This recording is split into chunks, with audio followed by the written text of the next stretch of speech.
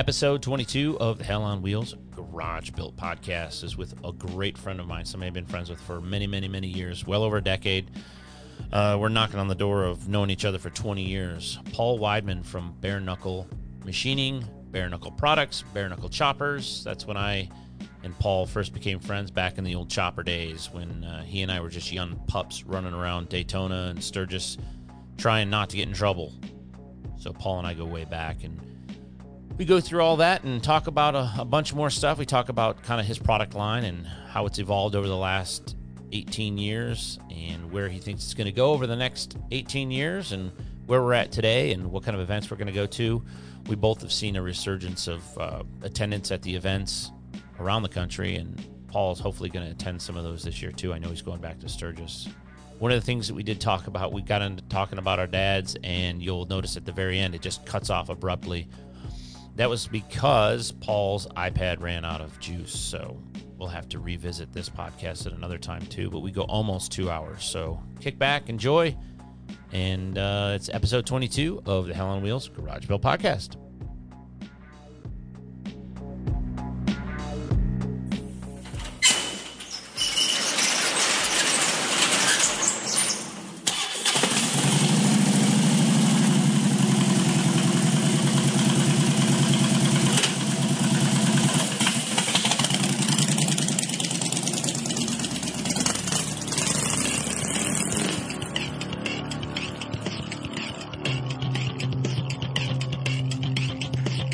Listening to the Hell on Wheels podcast with your host, Jason Hallman. Can we go ahead and just start we're already in. We're just gonna. It's just cool. Gonna be. So yeah, like I was listening to Steve from Speed Kings. I was listening to his. Right. His is pretty good. And then Jeff's got his going out. Of course, I listened to Jace's. That guy, Rob Boyce. He was in Tennessee with us. He just started one. I was his first one. He's not advertising it a whole lot yet. I think he's just putting it out there, and then he's going to start advertising it after a few more are out. Right. But, dude, it's cool just listening to all of them. The motorcycle, the Discovery build-off, the Motorcycle Manias, all that. Like, yeah, some of it's just kind of bullshit made-for-TV stuff. And sometimes it's just you and me bullshit. Like, one of the ones I listened to in the last couple of days was Jeff and Steve from Speed Kings. And they're just talking about tattoos and stuff. And it's like, it's not directly motorcycle related, but it's our lifestyle related, I guess. But, you know, just like with those old TV shows, you can even, just when anybody's talking about bike stuff, you're going to either learn something about a motorcycle you didn't know. Right. Something about the industry you didn't know. Something about an innovator or some shop that you didn't know. You're going to know, you know, what kind of ideas work here, what doesn't work there. You know, you always pick up something. So it's at least interesting. I mean, it's just, you know what it is, man. Like, this is the world we live in now, right, where you can just tailor your entire entertainment. You can tailor your intake to exactly what you want. Yeah, you can create an echo chamber. You've got to be careful because sometimes that information is jaded. But, you know, you and I are both in an industry that, you ever heard the old saying that, you know, winners write history? You know, whoever won the battle wrote the history, right? So right. Yeah. We're both you and I are both in an industry that we both have put a lot of blood, sweat, and tears into, in very different directions, but they complement each other very well. But our industry was documented like Native Americans documented their history. In that it's all stories and anecdotes, and you know, you met somebody, you've done it, I've done it. You've had an opportunity to have an audience with somebody who's like an early pioneer in what we're interested in, and they tell you a story, and you're like, God damn, that's not what I thought any of this was going to be. That's not what I thought anything was like. But the only documentation that's out there that's historical record is going to be the Easy Riders, the old Iron Horse, the Horse Backstreet Choppers, those types of publications. And then, you know, when you peel back that curtain and realize that those were all, don't take this, I don't want to besmirch what they did. I don't want to marginalize what they did, because they did record a lot of recorded history. Right. Mm-hmm. But, they controlled the information, right? They were the media of the day. So you're not going to hear you're not going to hear a true Dick Allen story as much as you're going to hear a good Dick Allen story. You want to hear a true Dick Allen story, you go find somebody who knew Dick Allen.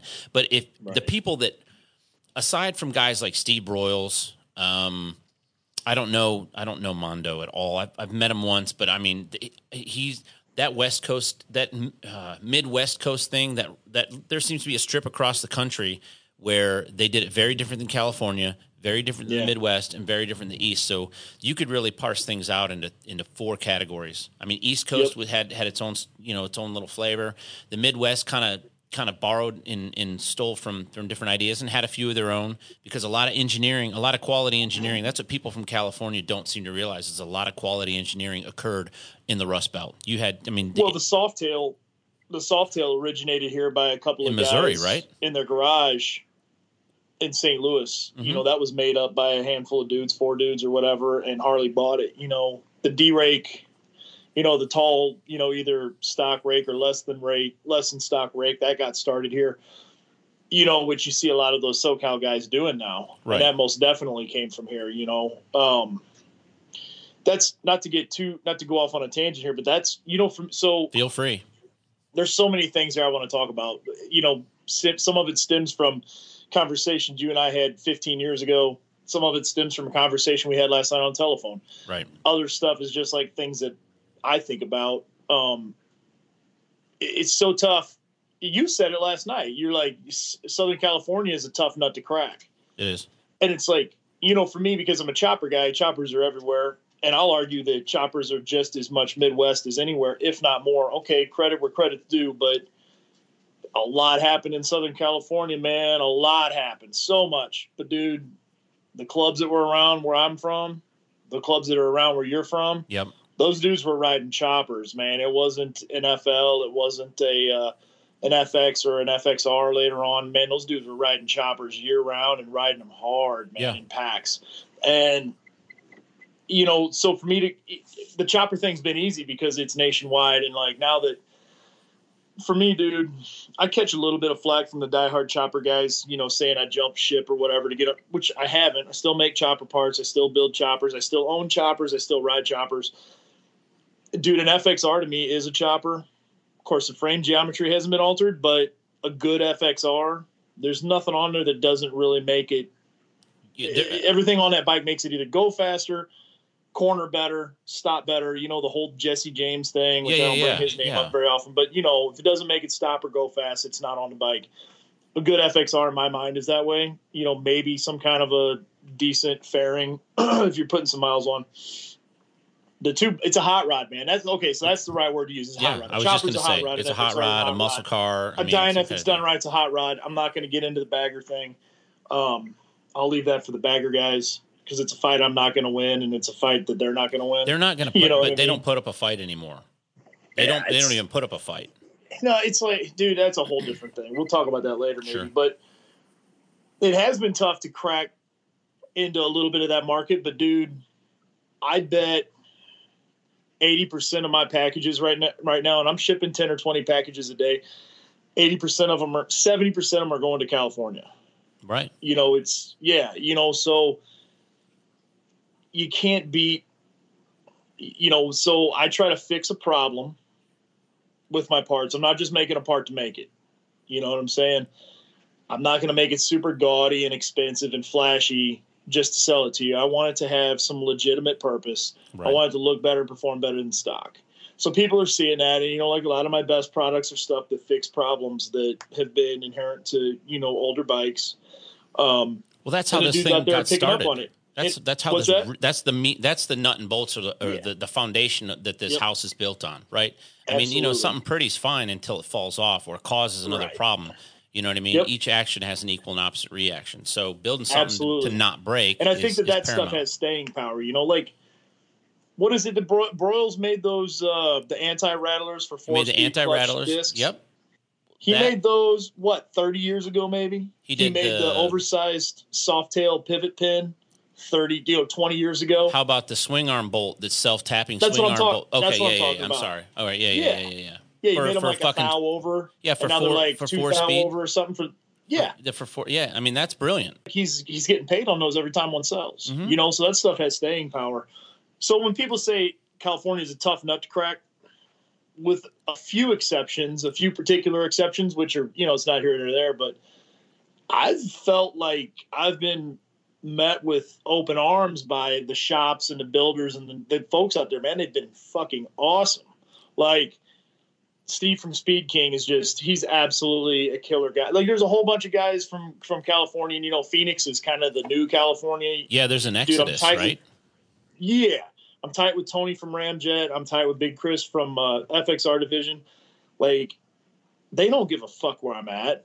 No. They love the parts. I give them a fair price. They sell them. Dude, they're awesome dudes. I think we're getting to a point where, aside from maybe there is some fluff. There's always going to be the bullshit.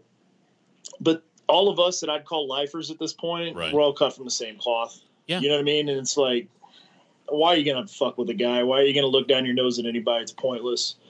Well, you know, there's a fucking ebb and a flow to this thing that goes on where we've all had little peaks and valleys in that.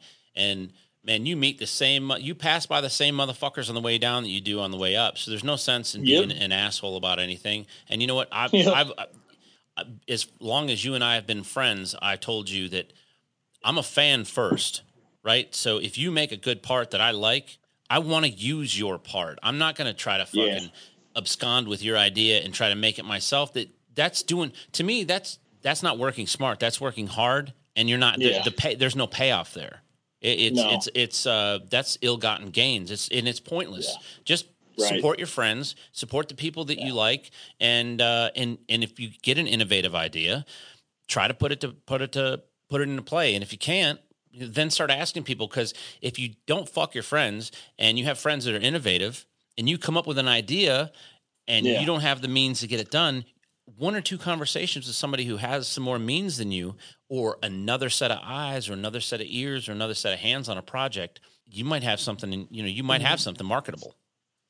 Right. You've got some resources, essentially. So you said something last night. You said we're reaching a point where guys like me, like a small to medium-sized manufacturer doesn't need guys like yourself. And I don't know that could be more untrue. I think we need guys like you right now more than any time. So I'm probably, never say never. I'm probably never going to be in any of the big catalogs because I take a different stance to my parts line. Everything is American made.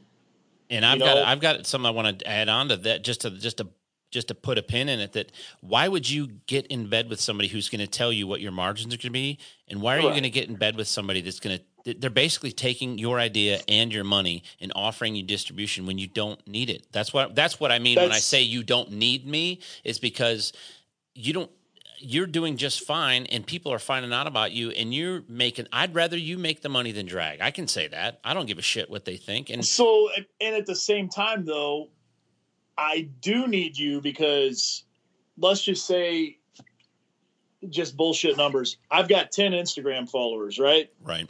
I got 10 people across the country that are watching me, across the world.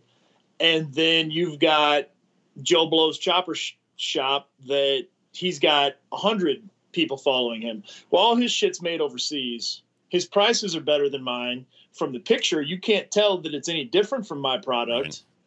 And he's got the cool, guys doing wheelies and guys doing burnouts, and he's got all the stuff that creates followers.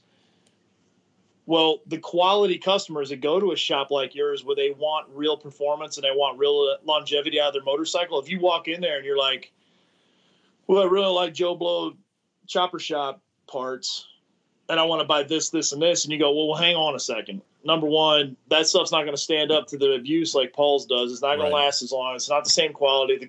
The coatings aren't the same. The fit and finish isn't the same. That's why I think today I need guys like yourself just as much, maybe not only in your store, but also on your social media, because, dude, love it or hate it, social media is here to stay in some form, whatever it takes on next. There's a new app every week that we're supposed to download and start using, but whatever form it is, it's here to stay. So whether I'm saying I need you now more than ever in your shop or on your telephone, I do, because it's a tough battle for me, man. And that's one thing that I do fight with some of the guys in California, or I shouldn't say in California, because it's definitely not limited to California. There's just a lot of my competition is really big money, really big margins, and that's tough for a guy like myself that's been, dude, I'm grassroots. Dude, you've been to my house. You know how it is. I'm as grassroots as you are. I'm as grassroots as Bill Dodge is. Dude, we're gearheads that are so fortunate to have strung together a number of years where we've been able to keep our heads above water, get kids through school, keep kids alive through their teenage years, keep the business going at the same time, and, keep a good name for ourselves. And it's a tough battle, man. The foreign manufacturing, and that's something I'm never going to sway on. So why I'm saying that is for one of the big catalogs to say, Paul, I want to offer you a $100 part in every bike shop in the country, every dealership in the country. Well, cool. It sells retail for $100, and they're like, well, we're going to give you $33. Well, dude, come on. Fuck off. There's only one way to make that work. You get it made overseas, or the prices are so obnoxiously expensive, it doesn't work. You know what I'm saying? So I don't want my faithful followers. Like, dude, I've got followers that I've had since before social media, since jockey journals, since the horseback talk board, guys that I've met from there that I call friend now. I've got their cell phone. They've got my cell phone. They've been to my house. I'll put out a part or a t-shirt, and they may not even need it, but they'll buy it because they're so loyal. So those people that follow me on social media that have been doing that for so many years, I can't go and sell them a $100 part for $200 just so I can cut in some fucking catalog for nothing. Well, and not only that, but you also can't just fucking job it out to some fucking asshole that's not going to – no one is going to take care of your shit like you're going to take care of your shit. Well, so, that being said, I've reached a major point in my business where – I have had to choose. I used to be the guy that everybody came to for machine work, and we've gotten so busy that I've actually had to start getting some help from local guys and from some people. I'm talking about hiring some fucking sweatshop type of thing. I'm not talking definitely about, not. No, like I don't know if you know Will from Faith Forgotten. Yeah, I know. And dude, Big Will.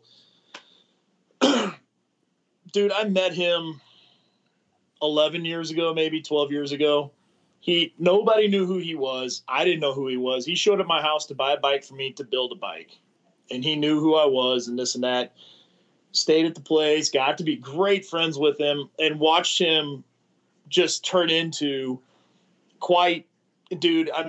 technically he is the most accomplished craftsman, most accomplished craftsman I've ever met in or around the motorcycle business. The dude can shape metal better than anybody. And when I say anybody, I'm talking anybody. You've seen the titanium gas tank he built, right? I did not. And I know that titanium is almost impossible to work with. Well, the other big sheet metal guy that everybody considers the man said that can't be done. And Will's like, well, it's sitting right there next to you, all polished up. Complete, and it's not a square gas tank. It's all nothing but radius and contours, and I mean it's badass. The dude, he does that. He does the best looking frames on the market. Now he's got CNC equipment. He's got a dyno room. The dude's nuts. He can't anything he touch. And I shouldn't be telling this because then everybody's gonna start going to him for machine work, and it's gonna push my machine work back, which I don't want. But he deserves it, man. He's a good dude. He's a genius. He's a great guy. So I'm happy to share. I've been doing machine work for that dude for years. And I'm like, hey, dude, you got CNC machines, huh? You want to start making some parts for me? Because I got a lot of overflow. So I am farming some stuff out, but it's super high quality people. Justin at Revolution CNC, he's another guy that I'm using. He's making my fork braces right now. Justin, he's just an awesome dude. Been around it for a while. I only meant that there's, you're not going to sell out and go overseas. That's all I was saying with that. Never. Dude, yeah. Look, man, I got in a box of set screws today for my axle adjuster kits. There's only one company in America that makes them. I pay over $4 a piece for those set screws. So when you look at my parts and you're like, fuck, man, why is a set of axle adjusters $185? It's like, we got 2 set screws in there. That's $8. Right. When I could go to McMaster Car or something and get them made from China or wherever for probably 60 cents. That's part of the thing too. That McMaster Car book is almost impossible to hold in your hands, but when our dads were kids, or when our dads were, young men, Yeah. that McMaster car book didn't have any garbage in it. You know what I mean? And you can still find a lot of good stuff in there, actually. Sure, but the book doesn't need to be this big. No, To but find the quality. website's Yeah. the website fits on any computer screen. I don't even look at the book anymore. Really? I still want to see. I'm a bird in the hand guy, dude. I miss magazines. I miss I hate looking at a computer for. I mean, I even go to the PDF that when you click it, it makes the noise of the page turning. On the drag fat book just to fucking trick me. And I want something. I write notes in my drag book. I'm a parts guy. I mean, like where you're a manufacturer. I've always been a parts guy. I started when I was 17 years old at Ram Charters. Then I went to Super Shops and Livernois Motorsports, and then got into the bike business. So I like the parts counter. That's my space where. Well, for motorcycle parts, I use the catalogs. But McMaster Car, and MSC and some of the other ones, their websites are so great with their drop down menus, and like MSC, you can actually choose Made in USA. Like you can click that box, so it parses out all the junk. Good to know. I didn't know that. Yeah, like the McMaster Car book came a couple weeks ago, and I got it at my post office box, and I just tossed it right in the recycle bin right there. I didn't even bring it home. Right on. I don't even look at it. I just get it right on the website. But yeah, so that's probably my biggest hurdle right now is just the pricing, and the distribution is a little bit of a bitch, but social media definitely makes up for that, dude.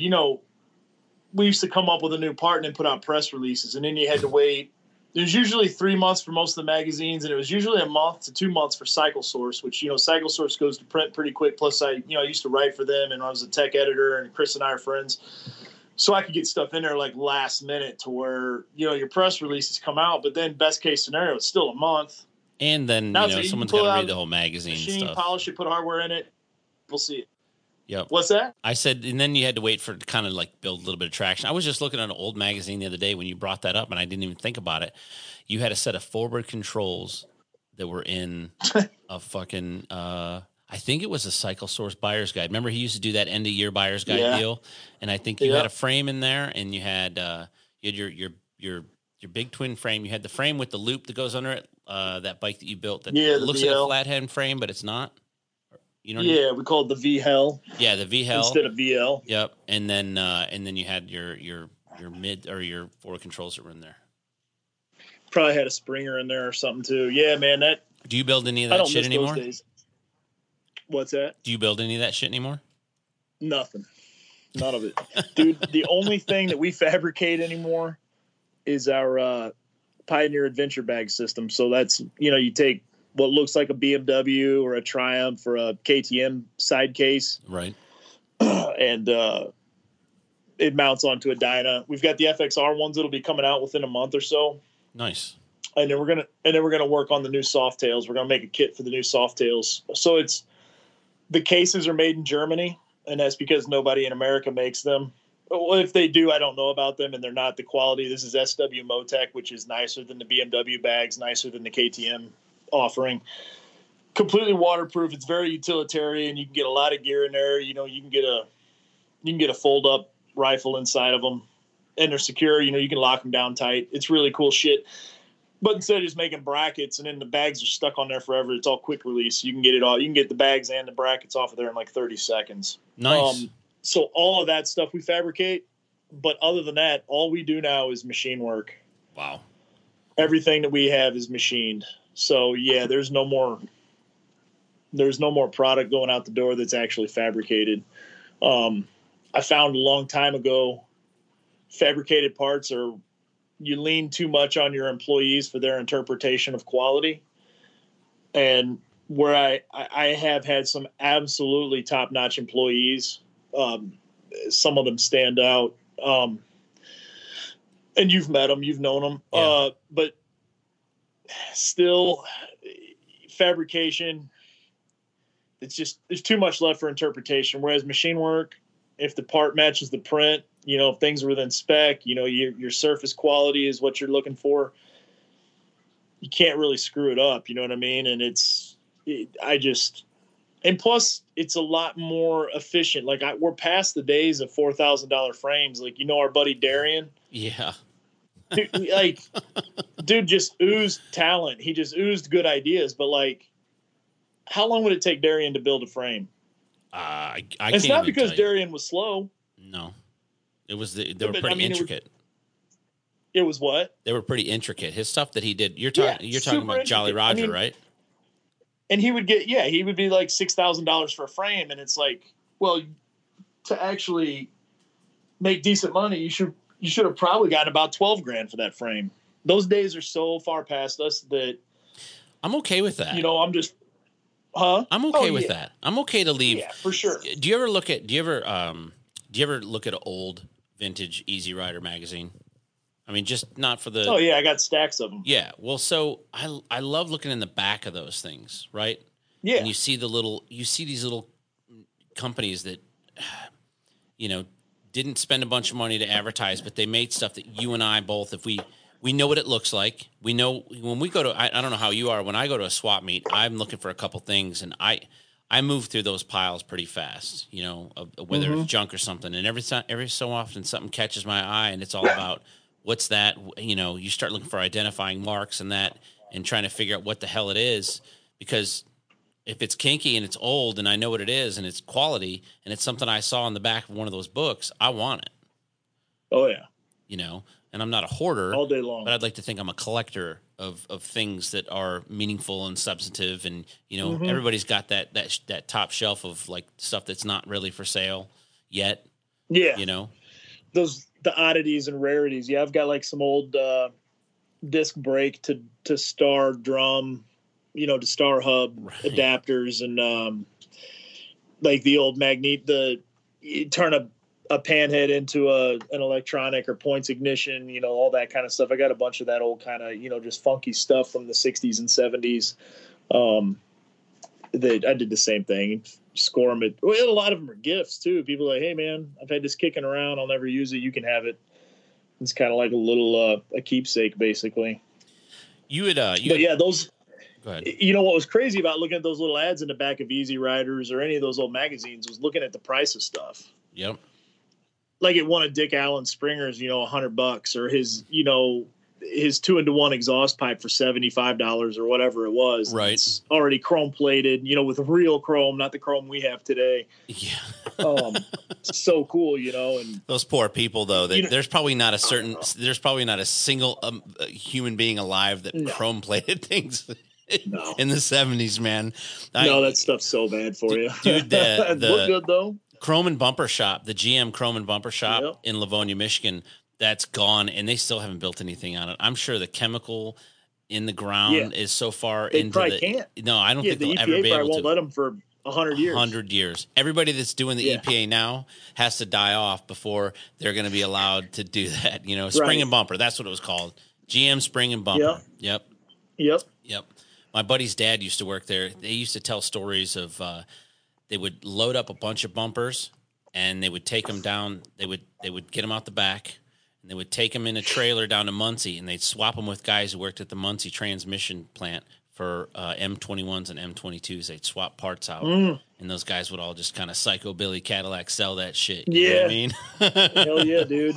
I love it. I want to talk to you. The one thing I did write some notes down while you were talking, and because you touched on a couple things, and something that I don't think you're aware of because you brought up distributors, and you may already know this. Or you may have heard it and you may not know how deep it goes, but I have a real problem. I feel like I don't even know how to articulate this correctly and not sound like a jilted lover, but I think I have a legitimate bitch, and maybe you can, maybe I'm way off base and you can say, man, you can't.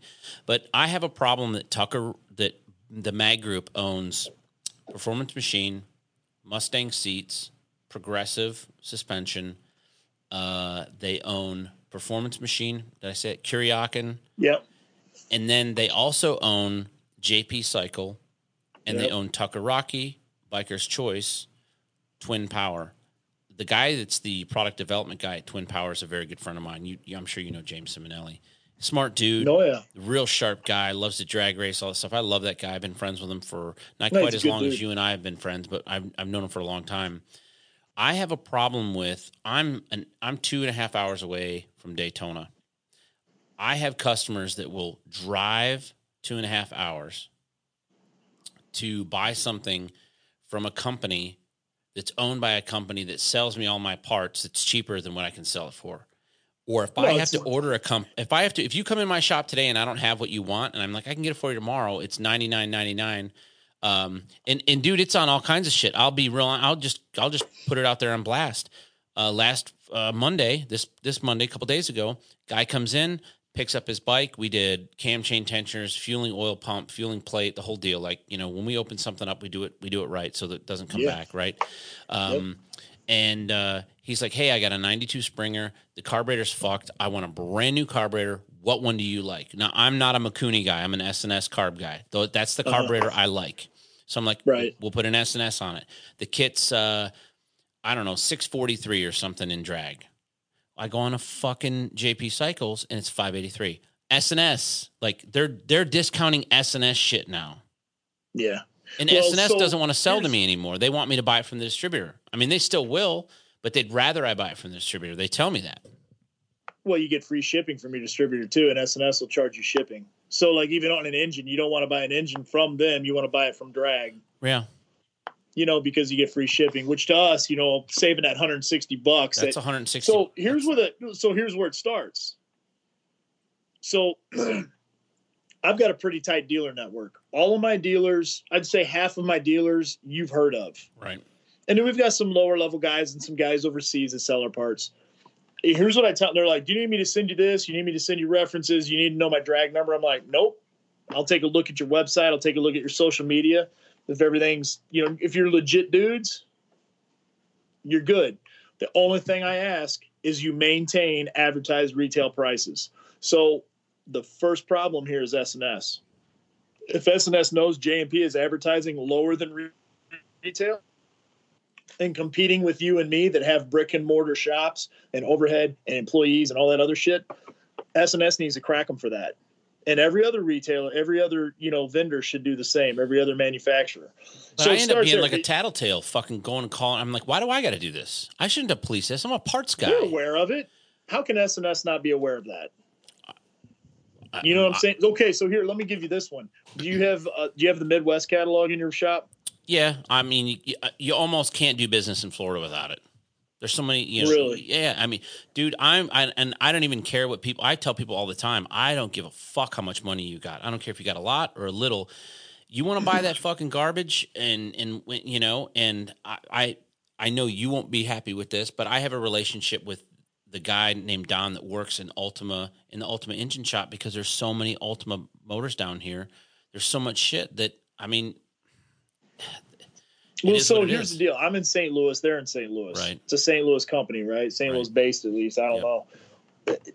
Not only is half of their shit, well, 90% of their shit made overseas, they'll give my neighbor who just has a garage, they'll give him a dealership. Yep. They'll give him a dealer number. Yep.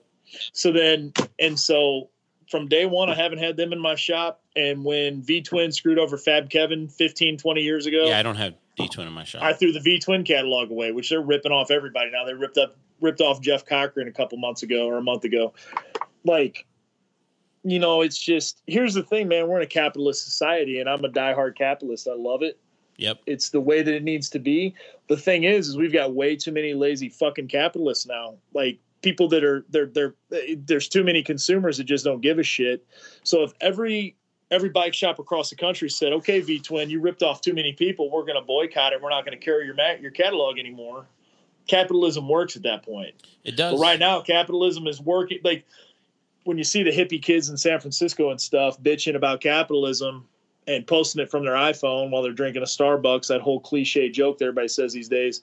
It's true. If all those people, if everybody would boycott and use capitalism, because you have the choice to buy from V-Twin, or you have the choice to buy from Fabricator Kevin. You can buy from Speed King Jeff Cochran, or you can buy from V-Twin.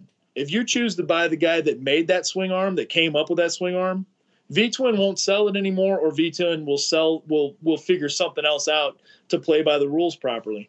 But the problem is everybody's too lazy to do that.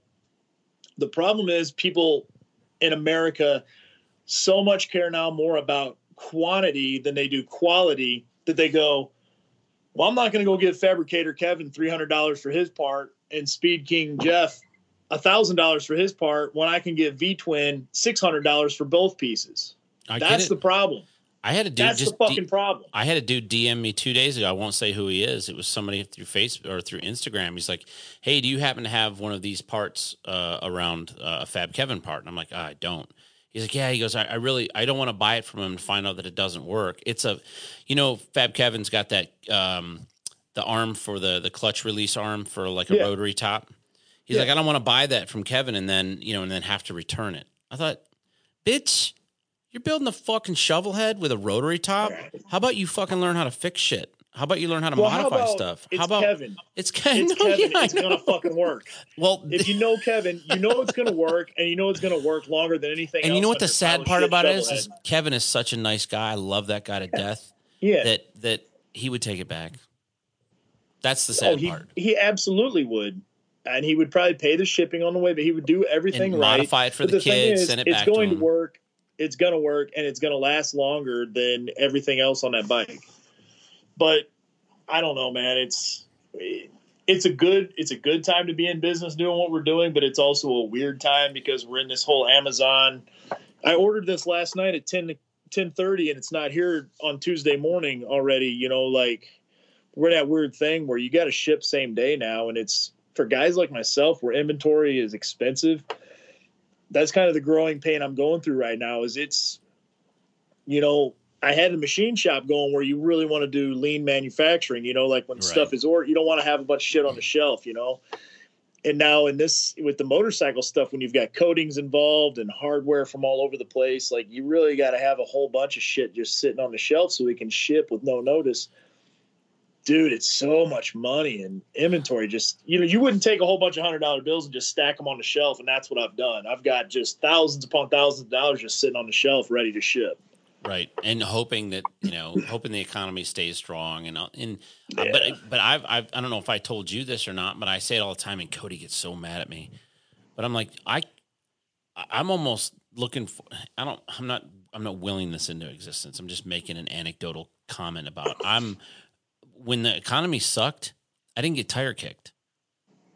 Motherfucker came into my shop. He needed me. I get fucking tire kicked and price matched and price shopped and told how much. I have had people in my fucking showroom hold a part up. How much is this?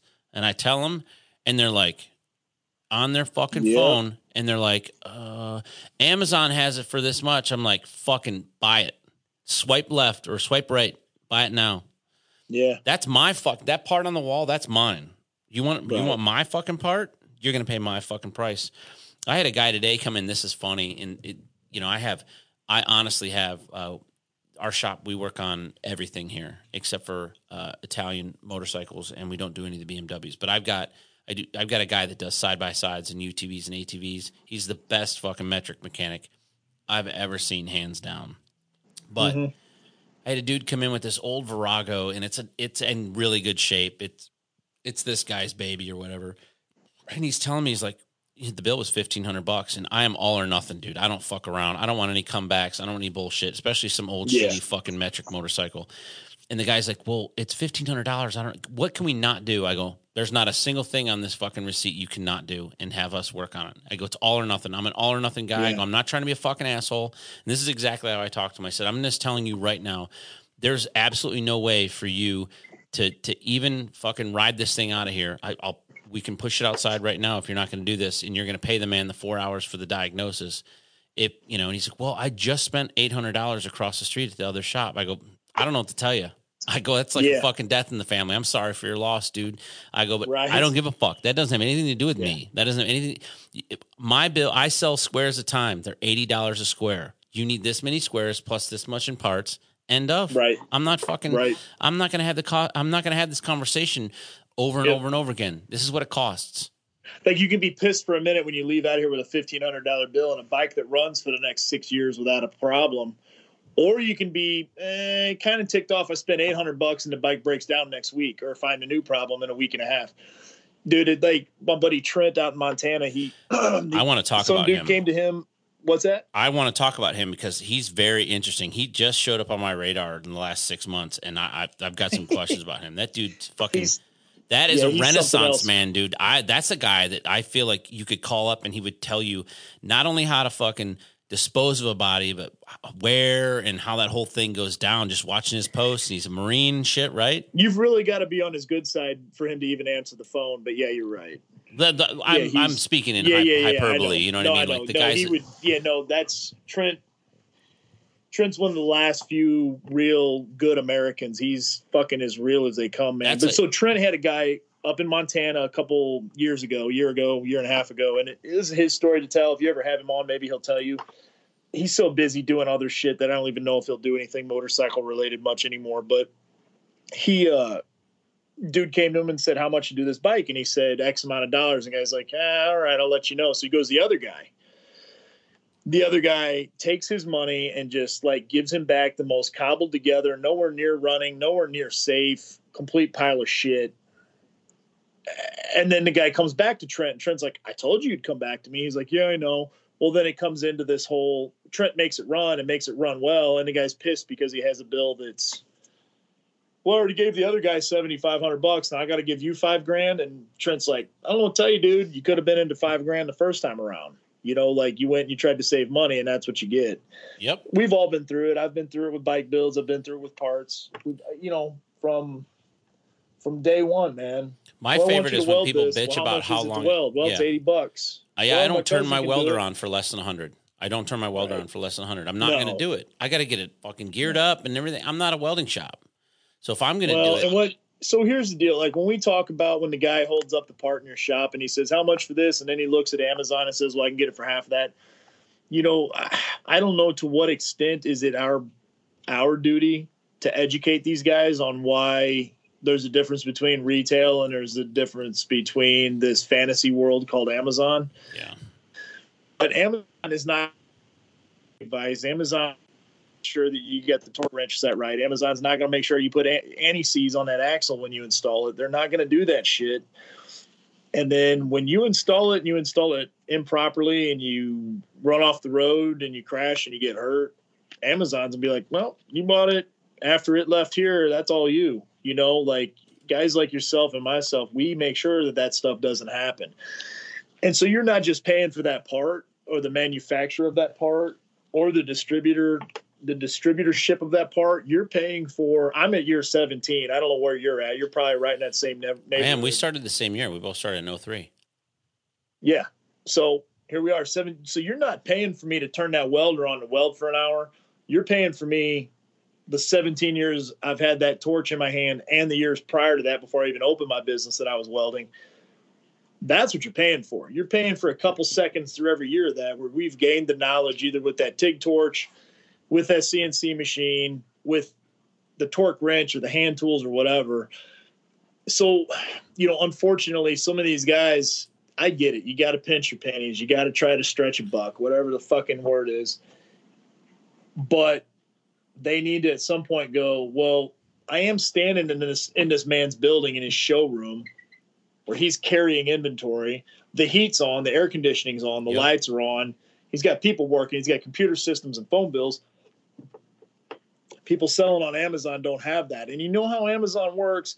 Most of that shit's drop shipped. Yeah. Most of those people are just shaving pennies. When you return something, you're fucking a guy like me. That's why I don't sell on Amazon. Because if I sell something on Amazon, I have to agree to take it back no matter what. Yep. So somebody could fucking use it, send it back to me, and I fucking eat shit. So I don't do any of that. My favorite is, guys, I answer all, like, if you look at my Google reviews, they're actually kind of funny because I use humor and fucking my economy of words, and I respond to every one of the negative ones. And I leave a fucking litany of things. I go through the whole thing. You came in, you said this, you did this, you're wearing that.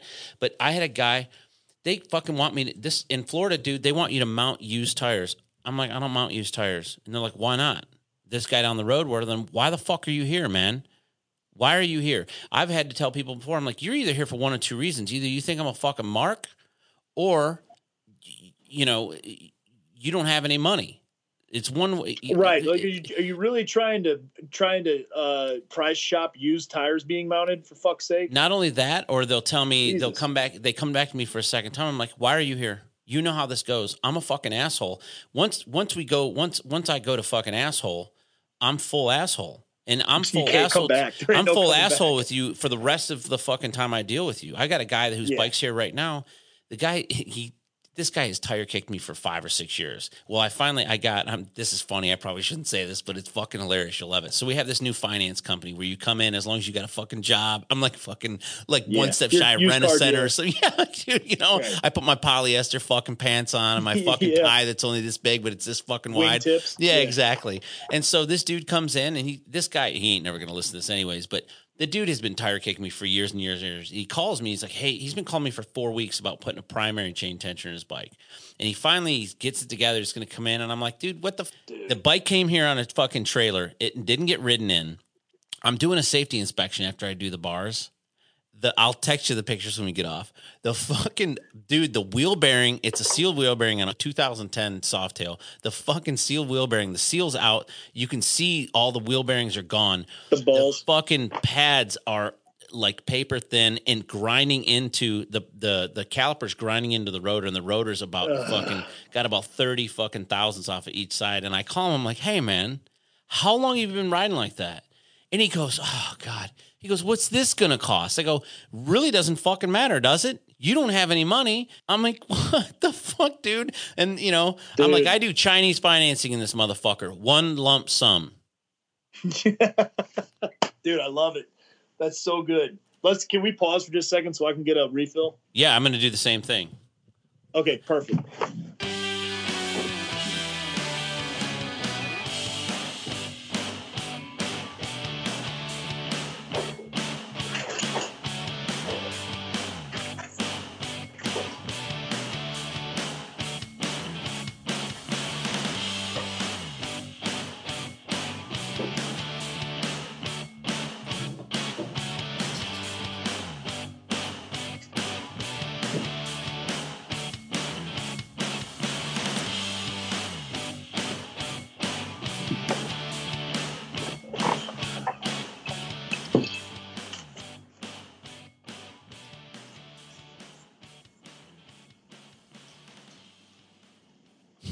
I even used that little music bed fucking button again.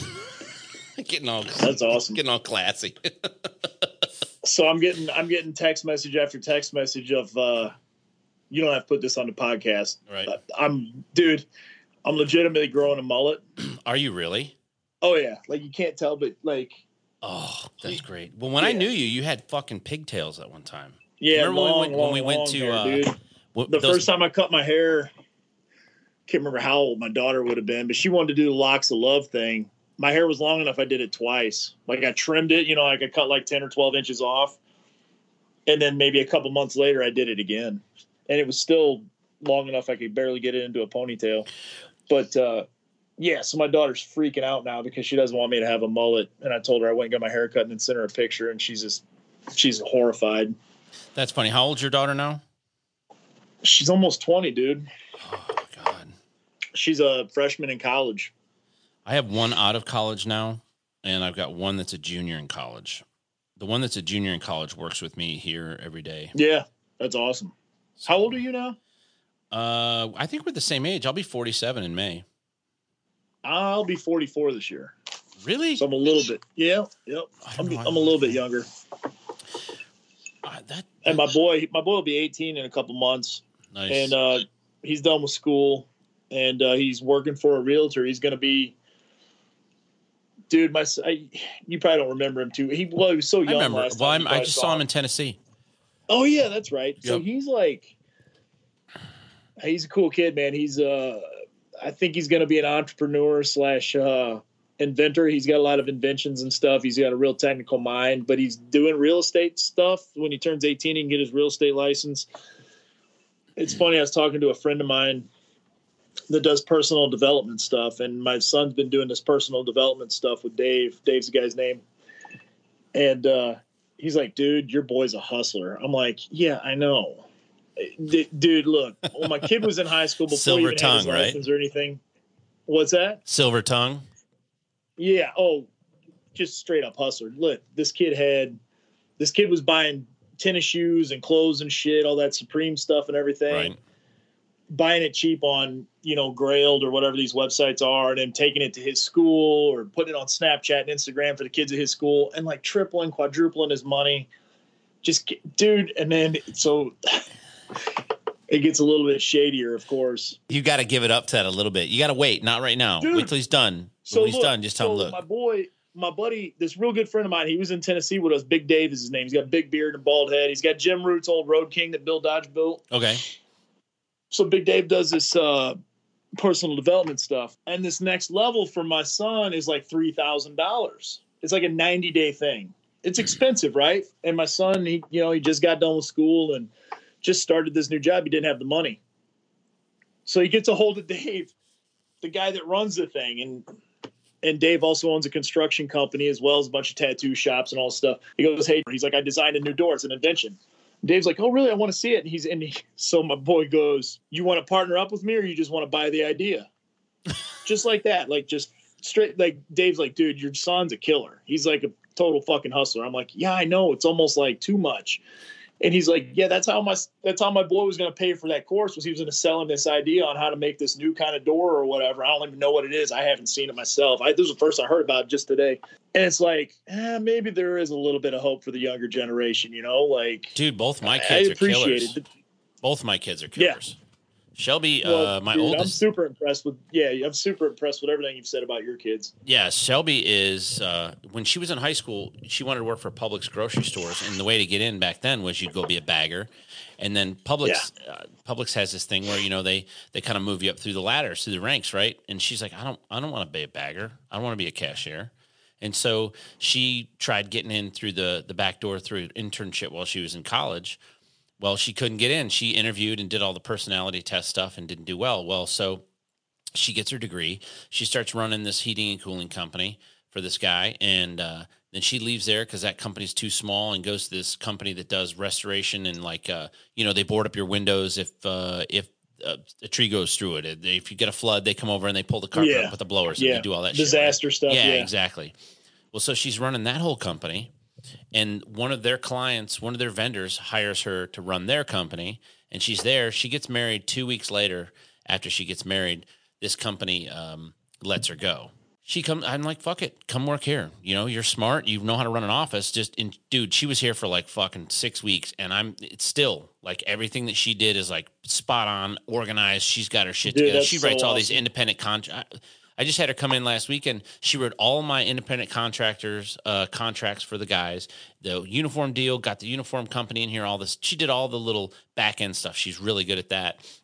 And she gets this fucking call. She is the assistant to the vice president of Publix Corporation. There's like 4 vice presidents. There's one for facilities and land, one for like food, one for dry goods, and one, she's logistics or whatever. Yeah, she's got 96 direct reports. One report she reports up to, and she schedules all of his shit, and that's it. Wow. And I told her, I'm like, please understand. I don't know I can't stress this enough.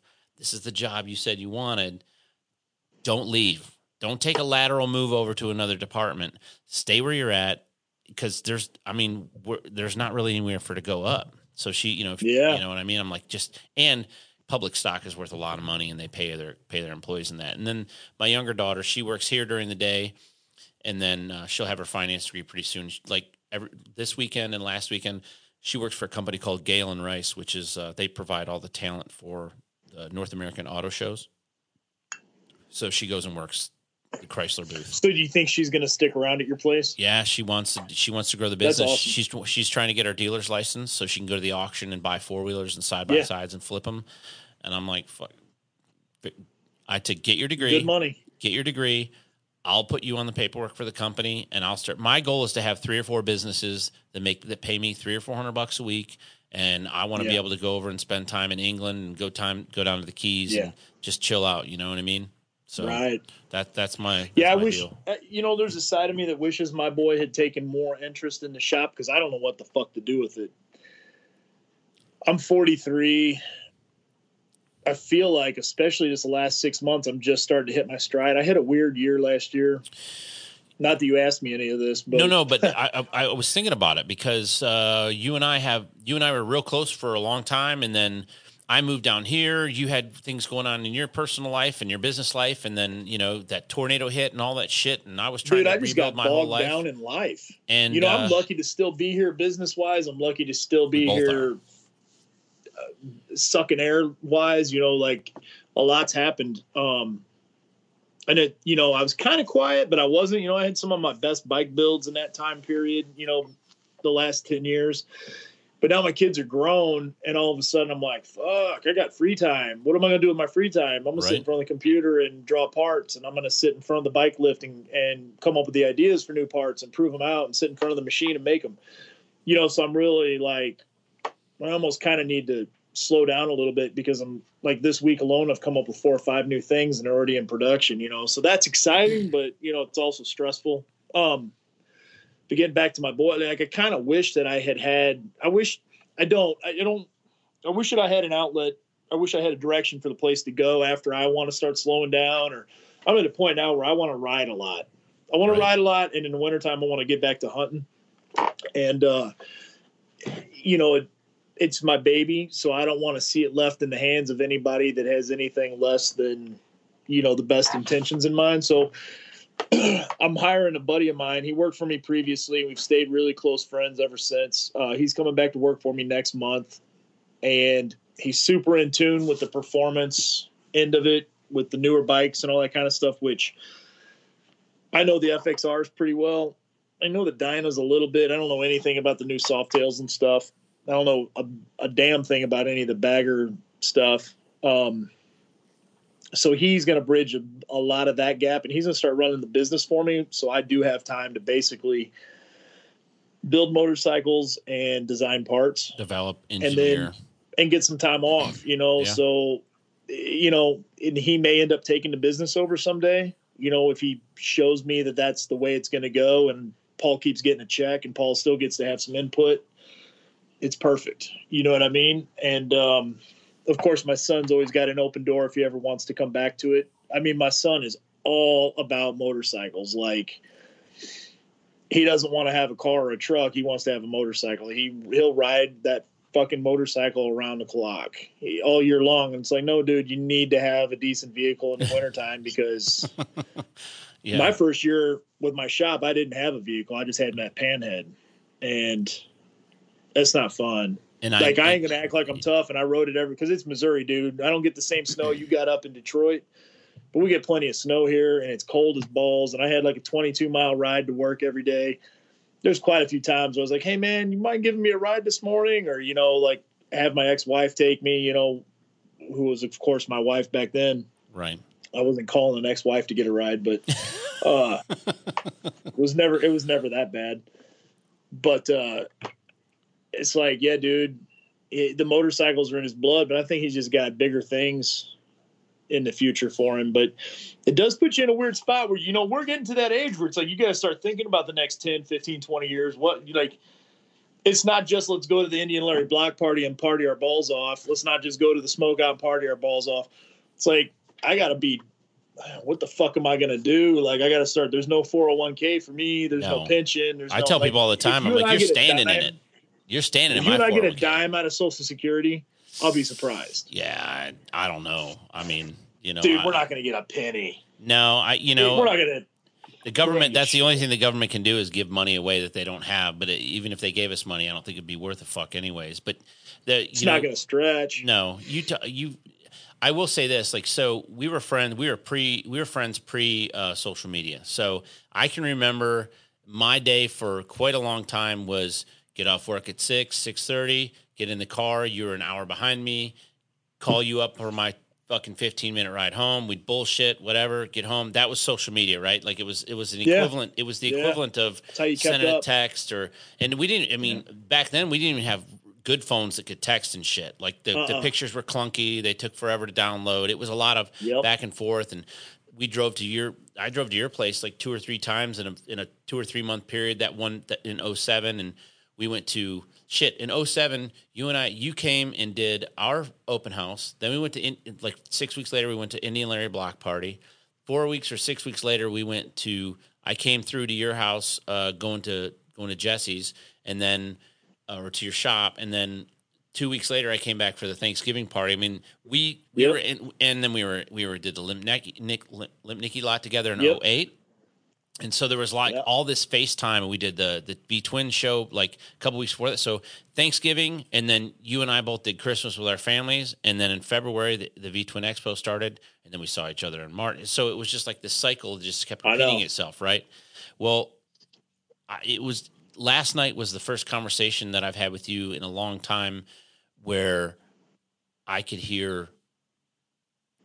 I knew that there was something good going on, and you were talking about like, dude, I've come up with like 4 or 5 different things, and I've got this and that, and then, and you were just like firing, dude. You were like, boom, boom, boom, boom, boom, boom, boom. I was like, that's fucking good to hear, man. I like hearing that. I've been doing my thing. You've been doing your thing. You know, everybody's been doing their fucking thing.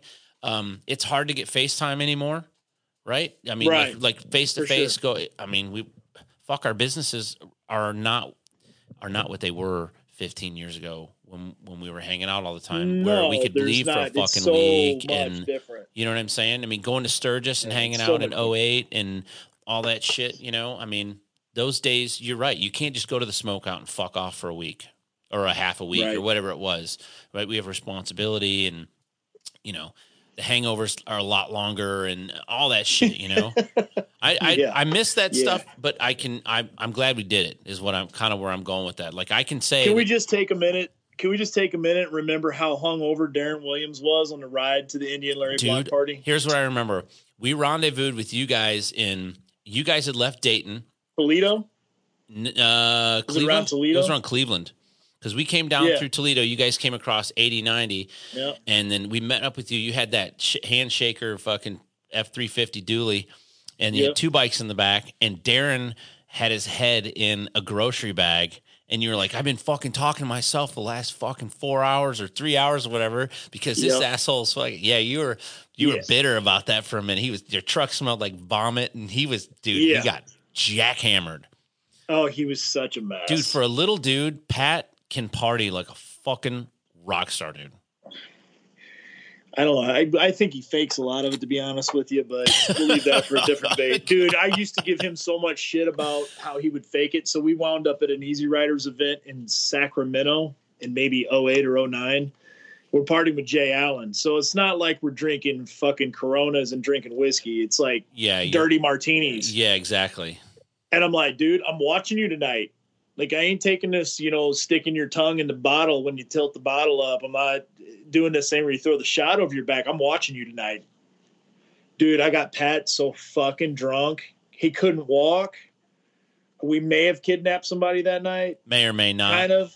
Yeah, I mean, it wasn't really necessarily kidnapping, but I'm gonna if you put, you know what? We'll just not tell that story. Dude. But it was all...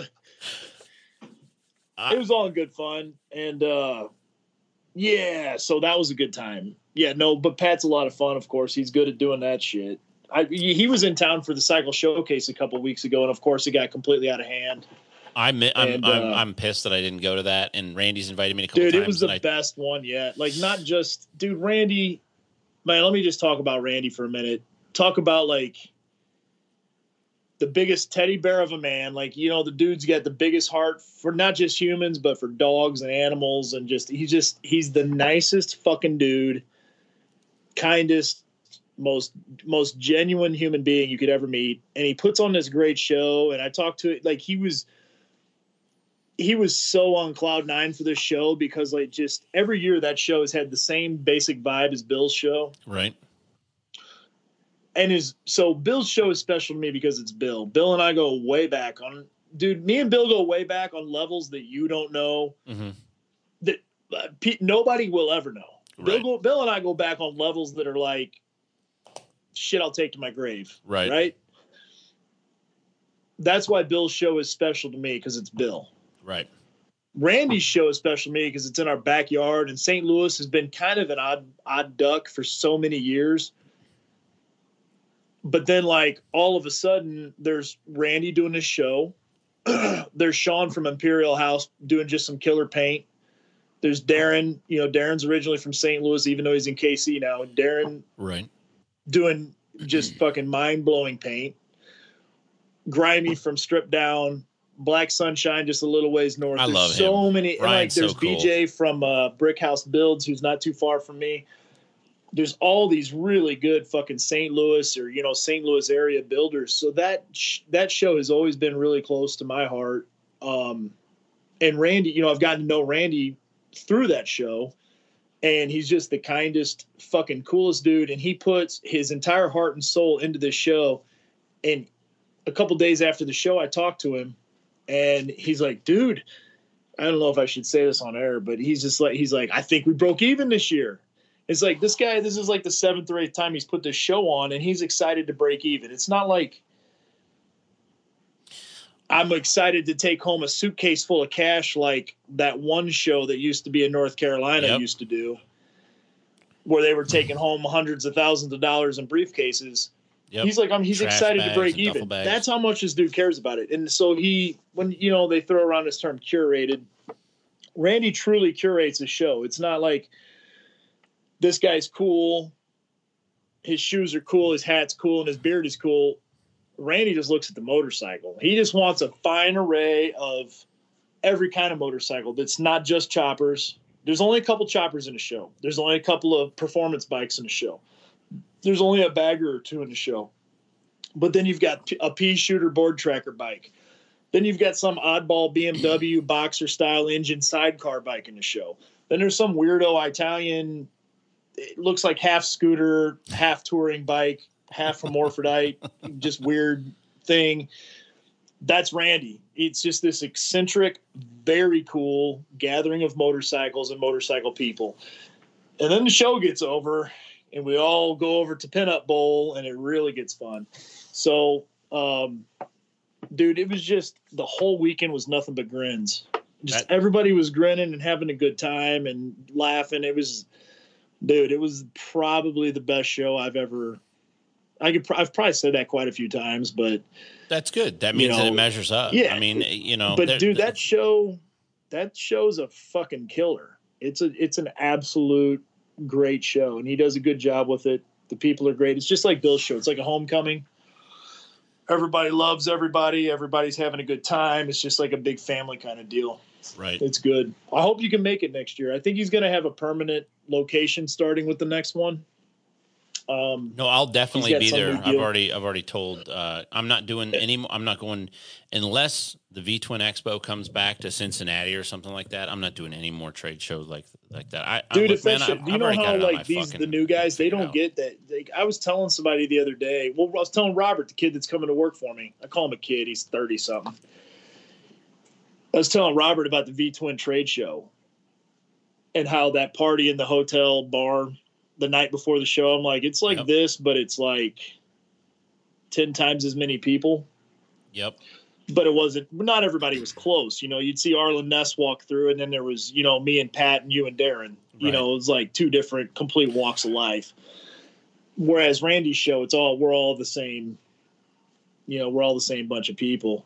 But that V-Twin trade show, man, talk about the death of a giant. You know what I mean? Yeah, that died, and then now Easy Riders is dead. You know, I was talking with somebody the other day. I mean, Easy Riders is now owned by some French Canadians that want to turn it into an Affliction style clothing company, and that's their catalog. And there's no tits in it. Yeah, it's got like Norman GQ. Reedus on the fucking cover, and you know, I was joking around the other day. I'm like, if I pay extra, can I get some tits? I mean, you know what I mean? Right. It shouldn't be called Easy Riders. It just shouldn't. No, it just shouldn't. I'm sorry, it just shouldn't. You know, it's like when Indy and Larry's bikes went up for sale a couple weeks ago. I don't know if I should have an opinion, but I do. You know what I'm saying? Like, I shouldn't have it. Well, there's a visceral response to that, right? And whatever that visceral response is, when you first hear it, you're like, oh, okay. I mean, that's the reality that you live in, and there's nothing wrong with your opinion. There's nothing wrong with my opinion of it. My opinion of it is that they were probably sitting in somebody's fucking living room, his wife's or whatever, and they weren't being ridden. And at this point, I don't think they should be ridden. That's my opinion of it. and she can do with him whatever she wants. I'm just glad that they didn't go to some fucking yahoo that's going to take him apart and not respect him and not fucking, No, you know what I mean? dude. You know what I'm saying? Fucking murder that guy. You know what I'm saying? No, and I know where I they're talked going. to Bobby about it. You know, Bobby came to the show. I mean, you probably know Bobby. Yeah, I do. Speaking of great dudes and unique people, man, thank God there's only one Bobby Seeger, because I don't know that the world could deal with more than one. And I mean that in a good way. Like, that dude is just... He's a broken toy. That's the only way I know how to describe him. He is. I mean, he is. He and I are not good friends. Every time we've met, he's been kind to me. And every time we've met, I've been with somebody who's good friends with him, like NYC Danny D. Fab Kevin is who introduced me to him. And I'm glad that I got introduced to someone like Bobby Seeger by Fab Kevin. You know what I mean? There's no fanboy out on that. It's like, hey, this is Jason. He's a friend of mine, blah, blah, blah. You know, right? But he's a broken toy. I mean, no one has been – I don't know anybody that's been through the shit that he's been through. And that guy is fucking transparent. Dude. I've seen everything but his dick because he posts pictures. You know, he manscaped last week and fucking posts, you know, and I get it. It's humorous and that. But that's right. He's a broken toy. That's the only way I know how to describe it. Yeah. Dude, that fucking tornado hit me, and I got 240 text messages that night, I think it was, 241 text messages. Right. And I went through and I answered probably that night 5 of them. The phone was just, I mean, literally when they say your phone's blowing up, it was burning a hole in my pocket to where I had to turn it off. Right. And I came home after, you know, however many hours of digging through it. And I sat and I just kind of thumbed through real quick. And a couple of my close friends, obviously, they were out of town. I said something to them. And Bobby Seegers was one that I pulled up. And Bobby said, just give me the word, and I'll be out there with my van and 4 dudes in the truck before the sun's up. And I'm like, motherfucker, that's a legit straight up dude. Like, you don't, like, all the people in the industry that get the credit, and so many of them do that credit for being stand-up people. That Bobby said really went above and beyond, man. That was just like, you know, obviously it stuck with me. It's been 5 years now. Right. And that one text message I got that night was what stuck with me more than any of the others. I don't remember another text message from that night. The one I remember is Bobby saying, I'll be there by sunup with 4 dudes in my van if you give me the word. I was like, dude, I appreciate it, but I think we got it, you know? Right. That's Bobby Seeger. You know, he might be a clown. He's not a clown. No, he might clown around on social media, but he's definitely not a clown. Dude, Bobby's as legit as they come. Like, I feel like that guy, you know, I mean, when did that happen? On June 14th, right? In 2015. June 14th or 15th. Yeah, like, on June 14th. June 14th. Yeah. I'm looking at the text that I sent you, and you had, and it was several days before you had been able to get through the mess over there and what had happened. It was probably 4 or 5 days. It was probably 4 or 5 days before I looked at any other text messages. I'm sure. I remember coming after everything was pulled out of the rubble.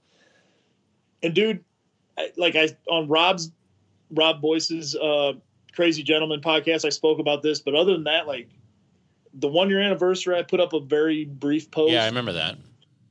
Other than that, I haven't said shit because I'm not going to dwell on it because I don't like being a victim. Like some very, very, very kind people did a benefit fundraiser for me that October, for which I'm forever grateful. So many people donated gifts and people came from all over the place to be at the thing. And I'm grateful for that. But like, I was just like, I got to get to work. I got to dig out. You know what I'm saying? Like, I just want to put it behind me. That's why I don't remember the date. So June 15th, June 13th, June 14th, somewhere in there. I don't remember. But yeah, it took me probably 5 or 6 days, and I finally got everything dug out, and I sat over there on my chair, and I sat down. And I'm like, I got to answer all these messages. You know, Paul Cox texted me. Jeff Cochran texted me, you know, like people that I hadn't heard from in years sent me messages and, you know, like offered to help. And it was amazing, man. And, you know, the locals around here really came out. It was very humbling, and it definitely changed my outlook. You know, like a couple times tonight, and I wanted to talk about this anyway. A couple times tonight, we've even said how we get grouchy with the customers and shit. And I've gotten so grouchy with social media. I've taken like 5 and 6 weeks off from social media where I'll delete Instagram, and I don't even do Facebook. Like, I've got somebody that does Facebook for me, but right. I've deleted Instagram off of my phone for 6 weeks at a time. Like, Darren Williams was putting out a milk carton with my face on it saying missing and shit because I just hadn't been around, you know. But, dude, you know, we got to stop at some point and go, you know what? Some of these customers can be a little bit of a pain in the ass, but damn, I'm awful lucky to have every single one of them. Yeah, I don't even know. I might have 14,000 people looking at me on Instagram. I'm lucky to have every fucking one of them, dude, because I can't guarantee you if I didn't have a business that I'd even be on Instagram. Like, I like looking at the butts and I like looking at the titties and all that kind of dumb shit. But is it worth all this extra? I probably wouldn't. You know what I mean? Like, I like looking at old cars and hot rods and dragsters and, you know, trucks and adventure bikes and mountains and shit. But I catch myself I get caught up in it. Sometimes I just get angry and, you know, and it's immature and it's a hot button and you know, and I do have to dial it back a bit. And it's a legitimate gripe. You have a legitimate gripe for that guy to put his phone up and go, hey, it's on Amazon for $60. And it's like, well, you know what's free? Me shoving that phone up your ass. Yep. And it can be here quicker than that fucking box gets here from Amazon. Trust me. Yep. But at the same moment, I'm awful lucky to have you walk into my shop and even consider spending money with That's me. the answer. So that's what I try to dial it back. And so, I mean, we can circle back to that because it's so important. And, you know, the other thing is that, so let's dial back from the Amazon and talk about guys that are just internet only guys. The cost of admission into the business that you and I are, this is the smallest $1 billion industry that I can name of, that I can think of. Okay. You and I, I guarantee you within the phone that you have there on your table and the phone I have on my table, I think we could call just about everyone that owns a company in our business. Okay. Everyone from, if I don't have Corey Ness's phone number, I've got Steve Watkins' phone number and I could call him and get it. I got Jeff Zielinski, it's who I know is. Of separation. That's what I'm saying. So it's not 6 degrees; it's 1 degree, right? No, maybe 3 at the most. But I mean, there isn't a builder guy that I don't have their direct number. I mean, even guys I don't call. You know, I just end up having people's phone numbers because of one thing or the other, right? The cost of admission is almost zero to be a fucking. It's not like when we came up. No, dude, I was talking about this on a podcast the other day. Hand to God, when I decided to get into this business, I took – you ever go – do you remember like prior to you being in the business and you'd go to a Harley shop and the grumpy guy behind the counter, you would ask him questions, but you were afraid to ask him a question because you didn't want to ask a stupid question. So you'd end up asking a rhetorical question to try to break the ice so that you felt better about talking to this guy. And this guy didn't want to fucking talk to you. He's got shit to do. That whole thing, that whole dynamic, that was real. Yeah. That really happened. And so I worked my way up to have enough gumption to go into, when I decided I was going to business and my dad and I found a location and everything, I walked into Stevenson Cycle. Now, when I sold my bike to Warren a couple months ago, I found I had the folder that had all my dad's shit in it. And I had all of the receipts from Stevenson Cycle that my dad had spent money at Steve's back before I got in the business. That's super cool.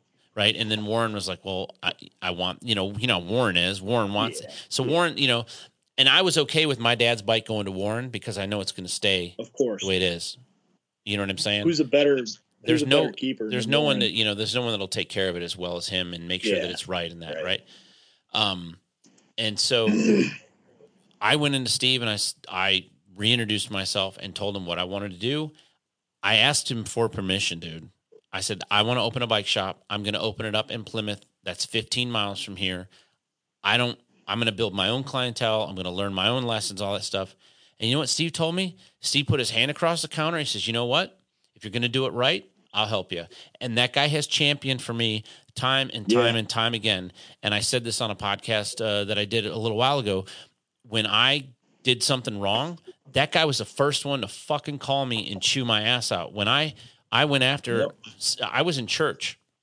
I'm there with Karen and the girls, and I'm at mass, and my phone's blowing up. On a Sunday morning, I got to take the call. I excuse myself from the service. I go out in the hallway, and it's Steve, and he is eating my ass out about something that I said in a magazine. When I was talking, I'll tell you who it was about. I was fucking bagging on the Detroit Brothers, and I named their names. Mm-hmm. And And he fucking chewed my ass out about that. He's like, it's in print. You've already said it. You haven't been around long enough to have an opinion. Like, you can have an opinion, but you haven't put in enough time to where you can voice that opinion. If I don't think I should say it, I don't think you. I mean, he fucking boop boop boop, just fucking let me have it. And I was like, okay, fine. I didn't give him any pushback. I didn't think it was good. But you know, when my dad passed away, that was the first dude that called me. He was the first one to call me. He's like, hey man, you know what? It's going to be okay. You need to keep going. You need to do this. You need to do that. You know, I love that guy. Dude, Broyles is the dad you never wanted. Yeah. You know, like, and I love that dude. Like, he slept in my son's bed with my son's dog, you know, like, and when I see him, I'm like, oh, this motherfucker. I know every and time. When he gets closer, I'm like, God, I got to hug him. I can't just shake his. Yeah, you know, I love the guy. Jesus. That guy's not a podcast. That guy's a whole series of podcasts all into himself. I know. You know, this is the second time we've mentioned him. You know, like we mentioned his innovations earlier on, and now we're mentioning him again. You know, he's got some sage advice. You know, he might have the most awkward delivery sometimes. Yeah. And not just awkward, but abrasive. He's very abrasive. But dude, you got to listen to him. You got to listen to him. You know, I know Deuce is working with him again now. Did you know that? Yeah, I was just there. In November. Oh, that's awesome. Yeah, I mean, you know, and listen, I'll tell you this because. Hey, dude, you know what? Steve's a gangster. I know. Don't fucking kid yourself. As nice as he is, that dude's a fucking gangster. Dude, I grew up around that kind of dude, and you know, Detroit bikers are different than other bikers. And Steve ain't a fucking mountain of a man, but I can tell you, when I was a kid, I knew him before you and I were in the motorcycle business, and he was a mountain of a man. Like the personality that came across, like you didn't cross that dude. And you know, my dad, one of the greatest pictures. I'll text it to you when we get off of here. I have a picture of my dad and Steve Broyles talking at an event. And I'm like 100 feet away, and I take this picture, and it's one of my favorite pictures of my whole life, of my dad talking with Steve Broyles at a motorcycle event. And you know, I don't know what they were talking about because they had history, right? And my mom grew up in the same town as Steve Broyles, didn't know him in school, but knew who he was. You know what I mean? Like, this is a larger than life character in my life, and you know, so and when Evan and I split off, Steve immediately. I will tell you this. Steve offered, he says, you can come in here because you and Stevie can have the company. How about that? Really? How about that? Yeah. He's like, you're moving. Impressive. You know, I mean, that says, that's why I never question what that man says, ever. Yeah. I don't, if he says it, it's the he's the dad you never wanted. Yeah. That's exactly what he is. It's like, the law. It's like, because he loves you, but he's so rough with it. And it's like, motherfucker, every time he's right. You know what I'm saying? Yep. Like, he's always right. And you know what's funny is, like, do you realize how fortunate you and I are to have that, though? Dude, that's exactly what I was going to say. Like, I was talking to my boy Robert that's coming to work for me today, and I was just talking about how it's so much different with, I don't want to say the podcast crowd, but kind of a little bit younger generation, you know, a lot of these Dyna and FXR guys. And how different it is because so many of those dudes don't know who Steve Broyles is. I have a list of guys that I was going to talk about. Randy Smith, Dick Allen, John Harmon, Steve Broyles is a Bobby big name. Seeger. They don't know who Bobby is. They don't know. Like, Gary Mulligan. Dude, you know who Gary Mulligan was? There's so fucking many of them. And we're very fortunate to be in this. We're in a weird spot because we're not the Arlen Fatland, Arlen Ness, Donnie Smith. We're not that era. And we're not this new era that's kind of, you know, really running the whole thing. We're in this weird kind of in-between spot. We're in a good place, though. You were talking about that show you were just at. Saying. So I was talking about, like, there's a class, right? And when I'm not talking about a class of people like upper class, middle class, lower class, what I'm talking about is there's graduating classes, right? So you go to 2000, 99, 2000, that's Billy, Jesse, Russell, Chica, you know. And then you go 03, 04. The TV guys. Yeah, 03, 04. That's you, me, Evan, Brian from Pat. Pat's our age. Yep. You know, we've been published. we've been, there's record of us. Like if that's why I always say, like, I don't give a fuck if somebody wants to buy my shirt that doesn't know me, if somebody wants to buy my bike that doesn't know me, something like that. I've always said I played at the back of you listen to a lot of comedy podcasts. I played at the back of the room. It means way more to me that I'm somewhere and Steve makes sure that he comes and sees me, and I make sure that I go see Steve, and then I make sure that I come see you, and I make sure that and pay my respects to everybody. And that's what's going to keep this thing going. So when you said you were at that St. Louis show and it felt like a hang, well, it's because you're with your classmen. You're with your classmen. Right? It's like a fucking 100%. High school reunion. Yeah. No one was trying to one up each other. No one was trying to upstage. There was nothing. None of that was going on. And if there was a younger guy in the room that wanted to be at that show, there's a reason why he wanted to be at that show. The cost of admission is almost zero to get into this business. Always kind of. It was always weird, but the cost of staying in this business is almost unaffordable. Like you can't. It's your soul. You can't. Yeah, it takes everything. Soul. You can't. You're unemployable. I don't know if you know this or not, dude. You're fucking saying everything I'm waiting to say. Everything you're saying, like when you're like, dude, the cost of business, the cost to get into the business is zero. Let's talk about that for a second. What was it when we were that age? You know how I got noticed? I started taking out ads in the Horse magazine. $500 a month and then $900 a month when I stepped up to, maybe 3x4 or something like that. It costs, right? Okay, you want to go to Sturgis and you want to set up. The first year I set up in Sturgis was, I think, 2007. $7,000 to be on the lot at the Full Throttle Saloon. $7,000, bro. $7,000. I'm not going to Sturgis now unless it's either free or I'm getting paid. I'll go to Sturgis, but I'm not going to set up and be on the lot because, dude, it ain't even worth it.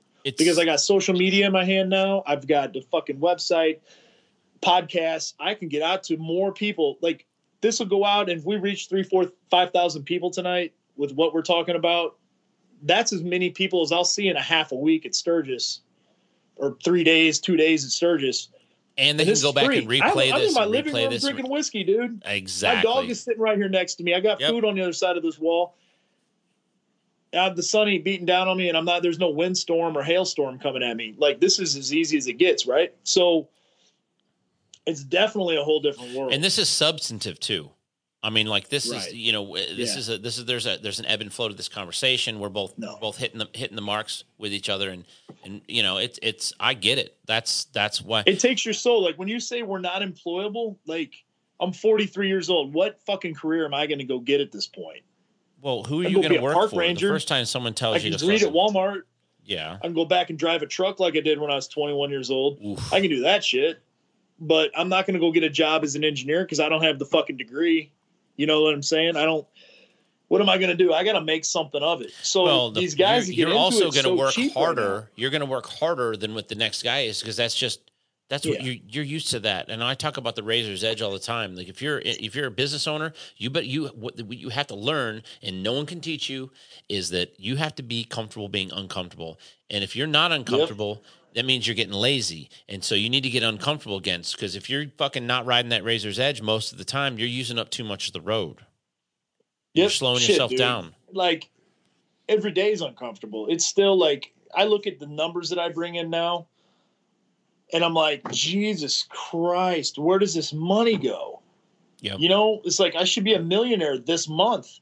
Not that I'm making $1 million. No, I know what you mean. You want to feel like it. You're like, God damn, that's a lot of money. That's a lot of money. But it's like, yeah, but then I got to pay, I got a 50,000 square foot fucking building that I got to pay insurance on. I got to keep the heat on. I got to keep the lights on. I got to pay for this. I got to pay for that. I got employees. It's like, oh, okay, well, it starts to get watered down real fast where there's not a whole lot left over at the end of the day. And that's why I'm not going to fucking be nice to a guy who's holding his phone up in Amazon. I mean, I'm a fucking 8,200 square foot shop. I'm as big of a bike shop as you can fucking have around here, dude. Right. You know what I mean? So, to circle all the way back to that, I get that, and I agree with that. But what that stupid storm that I hate to bring up again, I hate talking about it. I absolutely fucking hate talking about it. Right.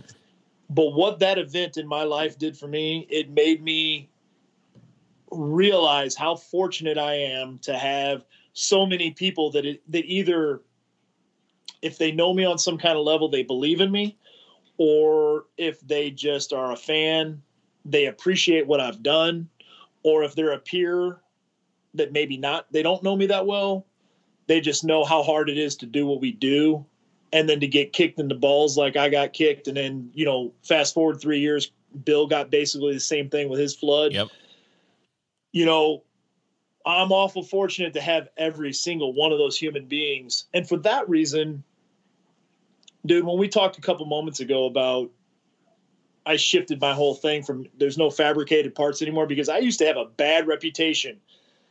I'll tell you one reputation I've never had. I've never had a reputation for my parts breaking or being garbage. I wrote it down on here that you always said you could drive good. your bike off a building and not break a frame. That's right. Like, you can jump it off the dock. That was your quote. I'll ride this motherfucker off a building and the frame won't break. Absolutely. And so, but what I did have a reputation for is you call Paul and he'll say 2 to 3 weeks, and it'll take 4 to 6 weeks. It'll take 6 to 8 weeks. Okay. I never lied to you. My intentions were 2 to 3 weeks. Right. But dude, in our business, well, in your business, there's a domino effect, but your domino effect is usually easily remedied. In my business, my side of the business, in manufacturing, if one little thing is fucked up, it can really snowball fast. And then your 2 to 3 weeks turns into 5 to 6 weeks.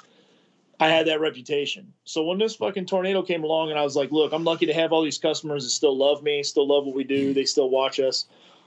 What I want to do is I want to start to have those things on the shelf and ready to ship the minute, like, dude, I got a nice computer system now where like it's all just fed through a system.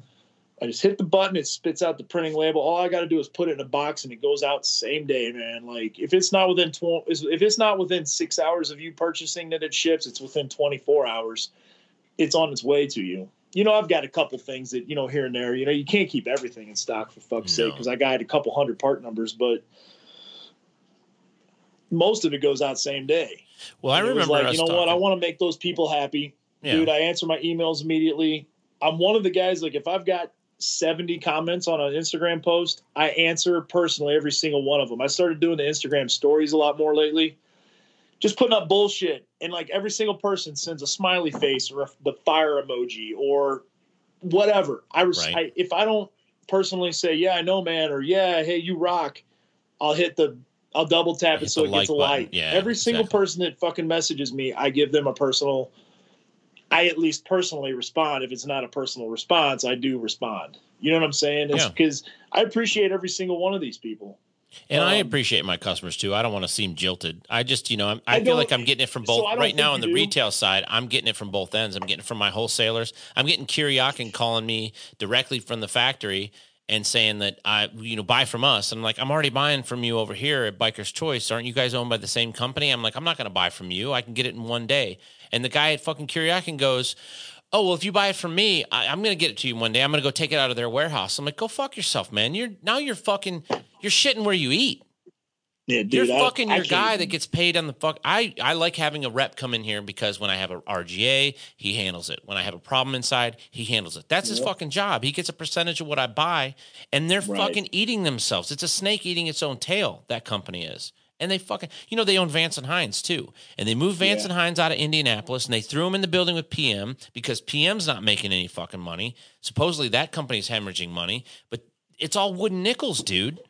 They're not even Roland's with them? Is Roland with them? Roland's wrapped into that. But here's what I want to have happen before now they put the brands. I've heard this is just, I was with Super Shops when Super Shops went out of business, dude. We had 165 fucking stores. We owned Mallory. We owned Urson. We bought more BF Goodrich tires than anybody on the planet. If you Google Super Shops Edelbrock right now today, you'll see they took Edelbrock completely out of fucking business. And Edelbrock's at the time was a good American company owned by fucking Vic Edelbrock Jr. Right.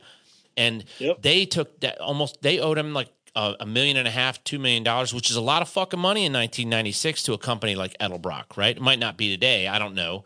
But I started seeing things happen. I couldn't get parts from Tucker. Well, it was just like when I couldn't get parts from Super Shops. When I was working at Super Shops as a manager and I couldn't get fucking Urson cams, and we own Urson cams. So we're buying the raw materials. We're making the camshafts. we're selling them at 165 stores and we can't get those fucking parts. I'm not stupid, man. I remember shit like that. I've got a really good fucking memory, and I remember how that felt and how that looked and what was coming down the pipe like that. And I see Tucker Rocky doing the same thing when they filed bankruptcy 3 years ago.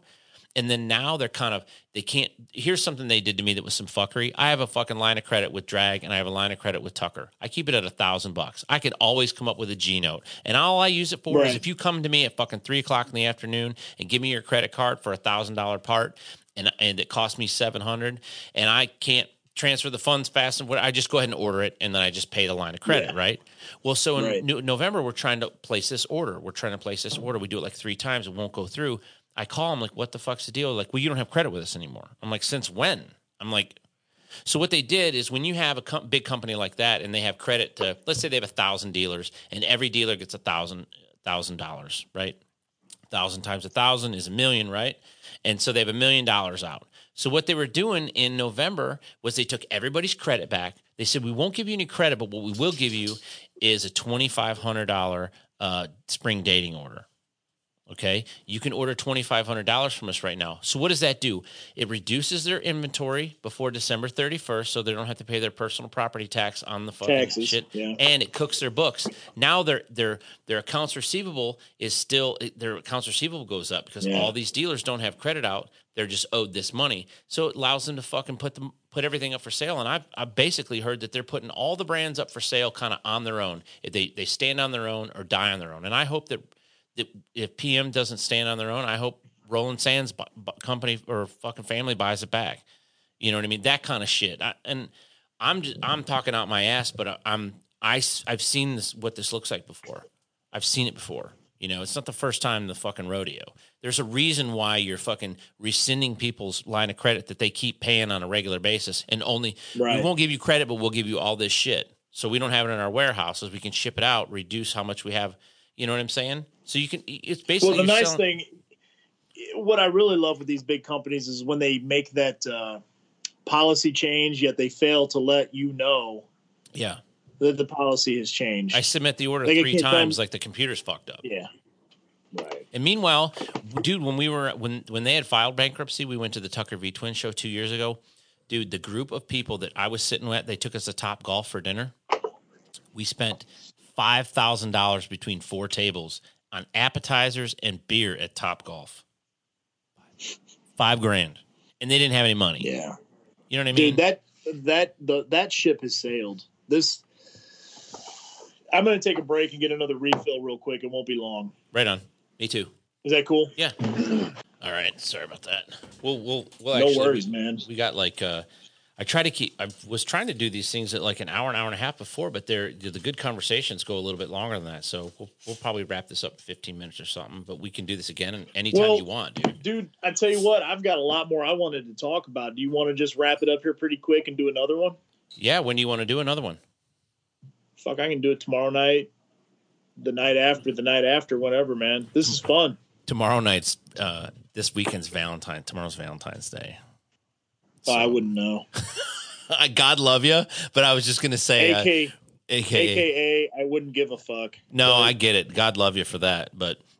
No, let's go a little bit. Well, what time is it right now? It's 8 o'clock, 8:16. So we'll go to 8:30 and see where it goes. Yeah. But there's some stuff I want to touch on. You know what? I think almost the whole episode could be, where the fuck is everything going? And that's not just like, I want to talk about it. I want to know, you know what I'm saying? Like, I want to ask you questions and get your pulse. So I'm going out to California in a couple weeks, and I'm going to do a podcast with Steve from Speed Kings. And I'm going to do one with Jeff. And man, I want to pick those guys' brains. Jeff Dude, G? I'll tell you what, man. Have you worked on any of the new Indians? No, but I'm going to tell you right now, I want to buy a Challenger. I like them. I'm not a bagger guy by any stretch, but that bike, I want a bike, turns me on a little bit. Here's the deal. I just hired a new tech. I'm going to get him trained, get him doing what I need him to do. Because I don't know if you know it or not, but my guy got killed back in November 2nd. My V-twin guy got killed. So yeah. He was, dude, I finally had 2 guys that were the 2 best guys that I'd ever worked with, hands down, straight up. I had a guy that I hired last fucking summer, this old dude. I thought, cool, I'm hiring this guy. He was at Big Dog long enough that they gave him a fucking rollie with the insignia on the back. You're 10 years at Big Dog. Damn. This guy supposedly knew his shit. He taught at MMI. He was supposed to be a fucking badass. He came in. His tool cart was a fucking mess. His toolbox was a fucking mess. But I thought, all right, this guy's an old dude. Perfect. He's in his 60s. And I left the day I left for Sturgis. We drove to Texas to go to Cody's. I'm at Cody's house. My daughter calls me, hysterical, dude. He fucking said, I'm going to go get my gun, and I'm going to fucking murder every one of you motherfuckers in here. My daughter, Shane, and Shannon. And I couldn't have that. So I happen to have a friend who's a lieutenant at the Polk County Sheriff's Office. I said, hey, I'm just letting you know this is going on. I'm not there. I can't handle this from afar, like any different than over the phone. So my dude called me, the one that passed away, and he's always carrying. He always has has heat on him. And so he told my daughter, he's like, just go home. I'll handle this. And I called the dude on the phone. I'm like, hey man, what's the deal? He's like, I'm fucking, he went through the whole thing with me. I'm like, you can't say that. You can't, my kid's there. I can't have you doing that. You're going to have to check out. And so, but long story short, the dude honestly didn't know his ass from a hole in the ground. And I was blown away with that I was showing him how to fucking wrench on bikes. And I'm like,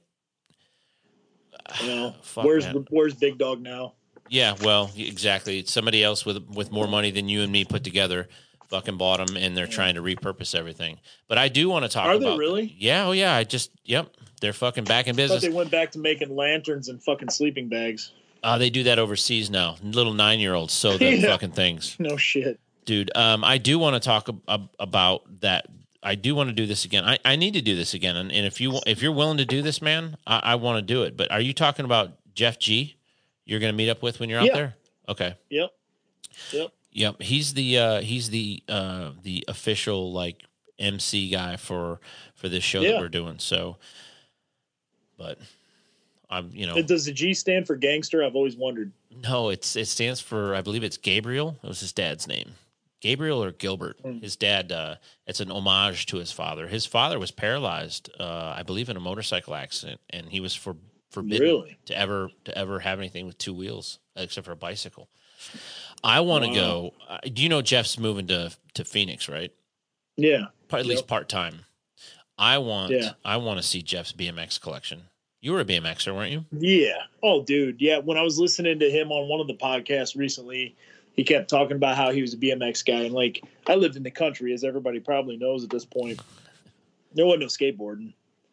It was bicycles and trails and jumps and bridges and, sketchy shit on a bicycle. And I think my last quarter pipe is still sitting in my dad's barn at the house. I had Haro painted on it with a skull and all that shit. I was definitely a bicycle guy. I had, I was a sponsored rider back then. And I had Matt Hoffman. Flatland freestyle? I was, I wasn't worth a fuck on a ramp. I could do kick turns and shit, but I had Matt Hoffman, Rick Moliterno, Ron Haro, Bob's brother, and Joe Gratola at my house for dinner. Really? Yeah, because I met him when I was teaching at Woodward. So I was teaching at Woodward Camp in Pennsylvania when they came through, and I was like, hey, you guys are coming to my town in a couple weeks. Come over and have dinner. So I had like 360 kids out in front of my house on the sidewalk. Dude, with the Haro van. That's so badass. With the quarter pipe that folded down off the back. That enclosed trailer that had that fucking quarter pipe built in it. Yeah, that was fucking cool shit. I just want to see you try to fit in that onesie like you used to. Fuck, dude. I don't have any of that shit no more. I've got some BMX bikes though. I got a Mongoose in here. I got a Redline over here in the corner. Dude, I'd love to get one again. My son was into it for a hot minute before I got him a bigger dirt bike, and then I got him another dirt bike, and he's like, yeah, fuck that pedal. Once you let the fucking that smoke out of the bottle, it doesn't go back in usually. Well, see, that's where my dad did me well as far as bicycles was he wasn't. You want a dirt bike? Buy it yourself. Yeah. Oh, fuck. Yeah, my dad showed up with an RM90. So I started saving money, and then I'm like, all right, well, I got $500. Guess what? I got a Haro Sport now. I don't have a dirt bike. I got a Haro Sport, Yep. That's fucking damn, great. Man, I miss that shit. Like, I miss that probably more than about anything, any material thing from childhood is the bicycles. Dude, I had two of the bicycles. Two of the bicycles I had are two of the most expensive freestyle frames you can get right now. I was sponsored by Revcore Factory. Do you remember CW? They had a logo. Yep. Well, they turned into RevCore, and I rode factory RevCore, and I had their Freestyler frame. I've only seen one in the whole time eBay's been around. And after them, I rode for Ozone. And there's a place in Australia that's making a new new gen Ozone method frame that's pretty fucking badass. So I do miss cool that. stuff, man. Dude, it's funny because I'll tell people, I'll get on that 20-inch bike and I'll still throw some tricks and, bar spins and tail whips and shit. And they're like, so I quit riding when I was right before I turned 16. So I would have been 6'6", 185 pounds. And now I'm probably 175 pounds. And now I'm 6'6" and 300 pounds, and they're like, yeah, dude, whatever, you fat old fuck. Get on that bicycle and let's watch you taco the rim and eat shit. And I'll still, I haven't been on a bicycle in 5 years, and I can still get out there and throw it. Like when they say it's like riding a bicycle. Yeah, it's like riding a bicycle. You know what? I'm not going to throw it around like I used to. I'm not going to hit the ramp like I used to because guess what? My joints hurt now and I got a bad back and I'm fucking overweight. But you were yoked when I saw you in Tennessee.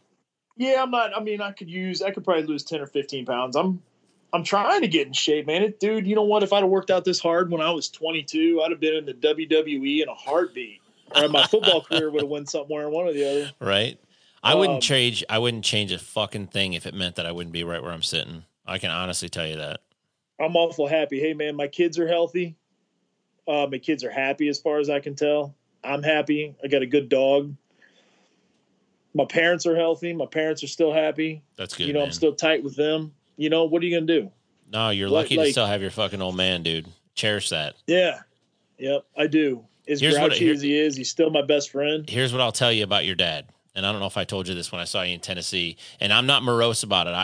I got to work with my dad almost 15 years, almost every single day. So most men don't get to say that. Right. What surprised me when my dad died wasn't how much time it was, what surprised me was how much time of every single day didn't involve him. Yeah. You know what I mean? When you're driving to work and, because you're in, you see something that would pique your dad's interest or mine, and your instinct is to pull that phone up, and you can't do that no more. And you're like, okay, my ride to work every day, I didn't have to talk to my dad. My ride home from work, I didn't have to talk to my dad. I didn't talk to my dad at night. There was really no reason to talk to my dad at night because I just talked to him all day. We were together 8-10 hours a day, right? So it was how much of my life didn't involve my dad that really surprised me. So, when you're thinking, I don't know, my advice is to tell people just call your dad, even if it's fucking 30 seconds and he's grumpy and whatever. Just if I could hear my dad's voice one more time, like a couple days before my dad died, he FaceTimed me at the shop. And for whatever reason, I just learned that you could screen record on your iPhone. And I did a screen record of that, but I didn't do sound, which is cool because there was some stuff going on. But I have that videotape or that video of my dad and I interacting, and that's enough for me. Cool. You know what I mean? The last thing before my dad passed, he got to tell me he loved me. He got to give me a hug. Fuck, dude. I got the bonus kit, so. Dude, we talk to so many people that have come from such tough backgrounds and such tough childhoods. I'm like, it sucks, dude. I can't relate. I had it good. Like, we were not rich. Nope. We weren't even, dude, we were barely financially secure. My mom and dad, at the end of the month, the first paycheck, they had it so budgeted out. They had enough money that we would go out to eat at McDonald's. Yep. That the minute the paycheck, because my dad got paid once a month. The minute the paycheck hit, and my mom got paid every 2 weeks. When his paycheck hit, we got to go to McDonald's as a family. That was it. Yep. If you wanted something, you earn it and you buy it yourself, and you better take care of it because I don't give a fuck if it breaks or you lose it or it gets stolen. That's you. We didn't do vacations. We went up north. We went to the cottage, to my grandparents' cottage up north. If you went to the beach, it was the beach that was the local beach, the local Clearwater beach, whatever. It was fucking, but you know what? Again, I wouldn't trade anything. I had an amazing childhood. No, it was amazing. And it taught me how to, Be a good dad. I should have taken more from my parents because I could have been better with money. Because I look at the things I have now, and like my old man, he sold his bike about the time my younger brother was born. He had a chopper, and he sold it, and he didn't have another bike until maybe 04. I had a bike shop by the time he had another bike. And I remember you built your dad a bike. Yeah, I built him that Panhead, and now he's got that. He's got his Dyna that I built, and then he's got a BMW adventure bike. But that whole stretch where he was raising kids, I didn't do it like he did. Like, I was a little bit more bratty, I guess. I was like, well, my kids had a good childhood, and we did a lot of great stuff. But I also had a few motorcycles, and I had a hot rod here or a pickup truck there. You know what I'm saying? Yeah. So I didn't take after my father as well as I could have. But at the same time, I'm an entrepreneur, a businessman, or whatever, so I've made my own way. You know what I'm saying? Yeah, I've always been like, I can get another one. My old man is, I call him the last great American hero because he really is. He's a Vietnam vet. I was talking to my mom the other day, and I hope he doesn't listen to this podcast because I told one of his secrets. He hasn't opened up to my mom about Vietnam, and he's barely opened up to me. Right. He's super, like, he doesn't wear any of the hats or patches. Now, my dad didn't do any of that shit. Yeah, he was the Airborne Pathfinder in 1968. And if you know what an Airborne Pathfinder is, they were the first in, last out. So, like, you're going to set up a landing zone. He comes in with a chopper, and he was a sergeant, so he had somebody, he had a subordinate with him. They drop him in. The chopper's gone. So he's in the fucking bush with a chainsaw. He carried an M14. The other guy might have an M16 or a fucking shotgun, whatever. Probably a handful of grenades. And they would clear out the landing zone. Then they'd radio back, hey, it's ready. Start bringing dudes in. They'd clear out, they'd do a perimeter, this and that. And then they'd do their operation from there. My old man would go back to wherever the next thing was going on, next operation. Then when they go to shut that LZ down, they'd bring him and his buddy back in, and they'd break that whole thing down. They'd start choppering everybody out, and the last two guys out were my old man and his subordinate. So the dude has been through it, right? Right. And the stories he's told me, the few of them he told me a bunch of them on his 66th birthday. He's 72, almost 73 now. So 6 or 7 years ago, he told me a handful of these stories, which would have been 45 years to the day from his 21st birthday, which I can't give his whole story away, but on his 21st birthday, there were some very monumental events that happened to him in Vietnam. And the fact that dude, we thought he was grouchy. You know what I'm saying? But this was full-blown PTSD. Full-blown. Yep. Government never said it happened. Government ain't giving you no help. The government ain't giving you any meds. There's no fucking VA assistance. There's nothing. The old man was like, well, this is my new reality. And I got these kids, and I got this beautiful wife. My mom's a saint. She's beautiful. The best woman ever to walk the earth, right? Awesome. And he's like, I got to make it work. You know what I'm saying? He didn't cry. He didn't piss and moan. So that's why you get from me when I talk about this fucking tornado, I'm like, I don't want to talk about it. No, I get it. It happened. I don't want to lament. And if I ever bring it up, I don't want to lament with you. I'll tell you a funny story about my dad, like going back to the military thing.